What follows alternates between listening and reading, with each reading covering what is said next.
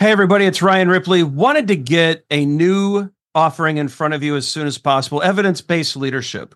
And so, as you all know, Todd Miller, myself, and Will Seeley, we're big on evidence-based management. We want to apply it to the leadership space. We all know that modern managers face complex challenges every day.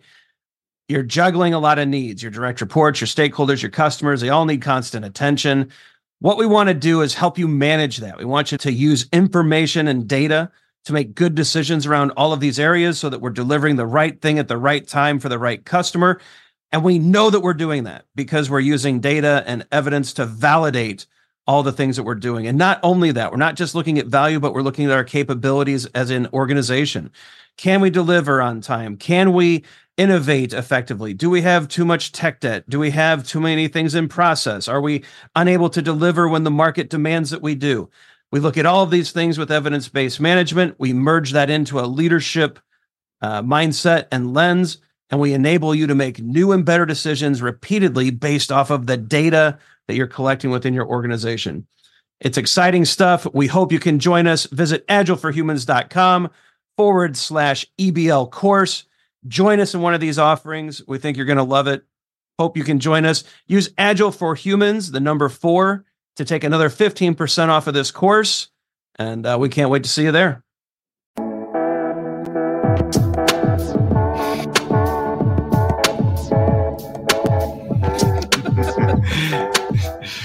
Oh, Ryan. Can't help it. I have buttons in front of me and I have to push them. All right. Welcome to today's episode of Your Daily Scrum. We are professional Scrum trainers, Ryan Ripley and Todd Miller. We get together each and every day to answer your questions about Scrum with the hopes that y'all learn a little bit about Scrum, take an idea back to your teams, and do a little bit better each and every day. Cool. Yes, we do. We'll go right to the question. Does done have to include release to production? This came in on one of our comments, so be sure to like and subscribe so you know when your question turns into a video. Leave your comments and questions below because, hey, you never know. We might get an idea or you might leave a question and it will likely become a video.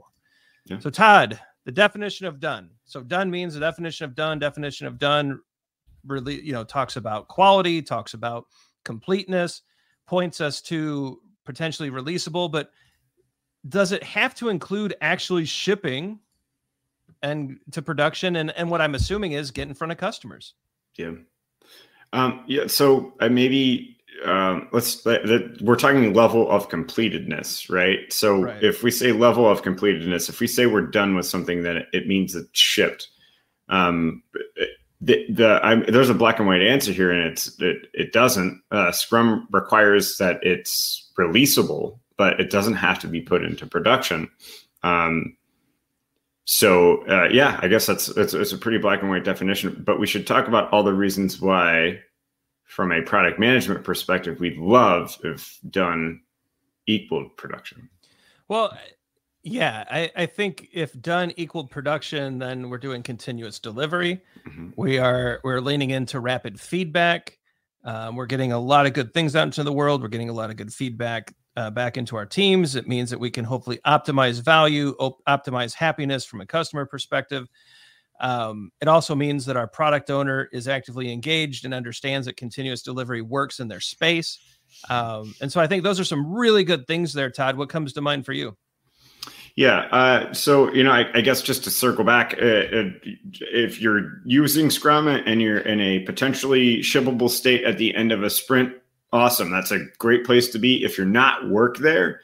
Yeah. But I start to think about all the risk that I put my product owner hat on, right? And I start to think about these hypotheses that I've formed that people are going to use something that I think they're going to use. Even you can have a customer tell you 1,000,000 times over that they need this feature, they're going to use it. You hear it from 5 customers, you put it into production, nobody uses it, right? Right. It's all a hypothesis until it's shipped, it's in the customer's hands, and you can validate whether someone's using it or not.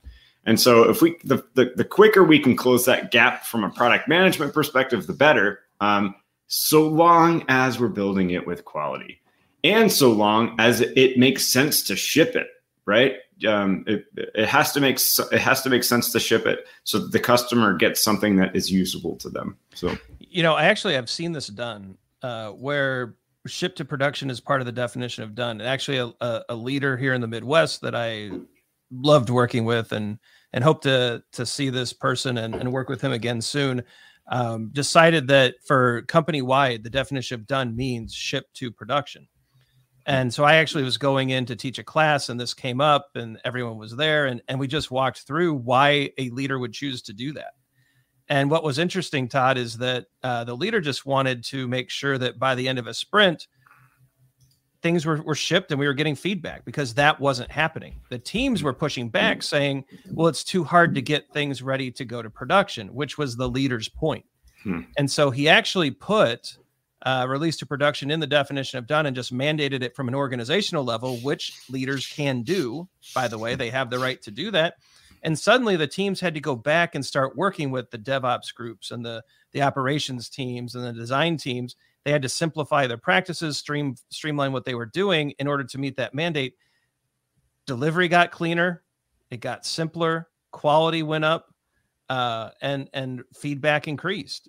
And so it was a forcing function to get the teams to clean up the way that delivery occurred because otherwise they just were not looking at it.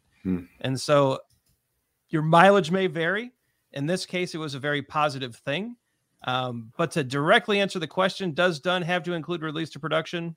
Absolutely not. Yeah. You just have to be releasable. Yeah. Good question. Great question. Thanks for sending that one in. It came in, I think, through the comments here on YouTube. So leave your comments below.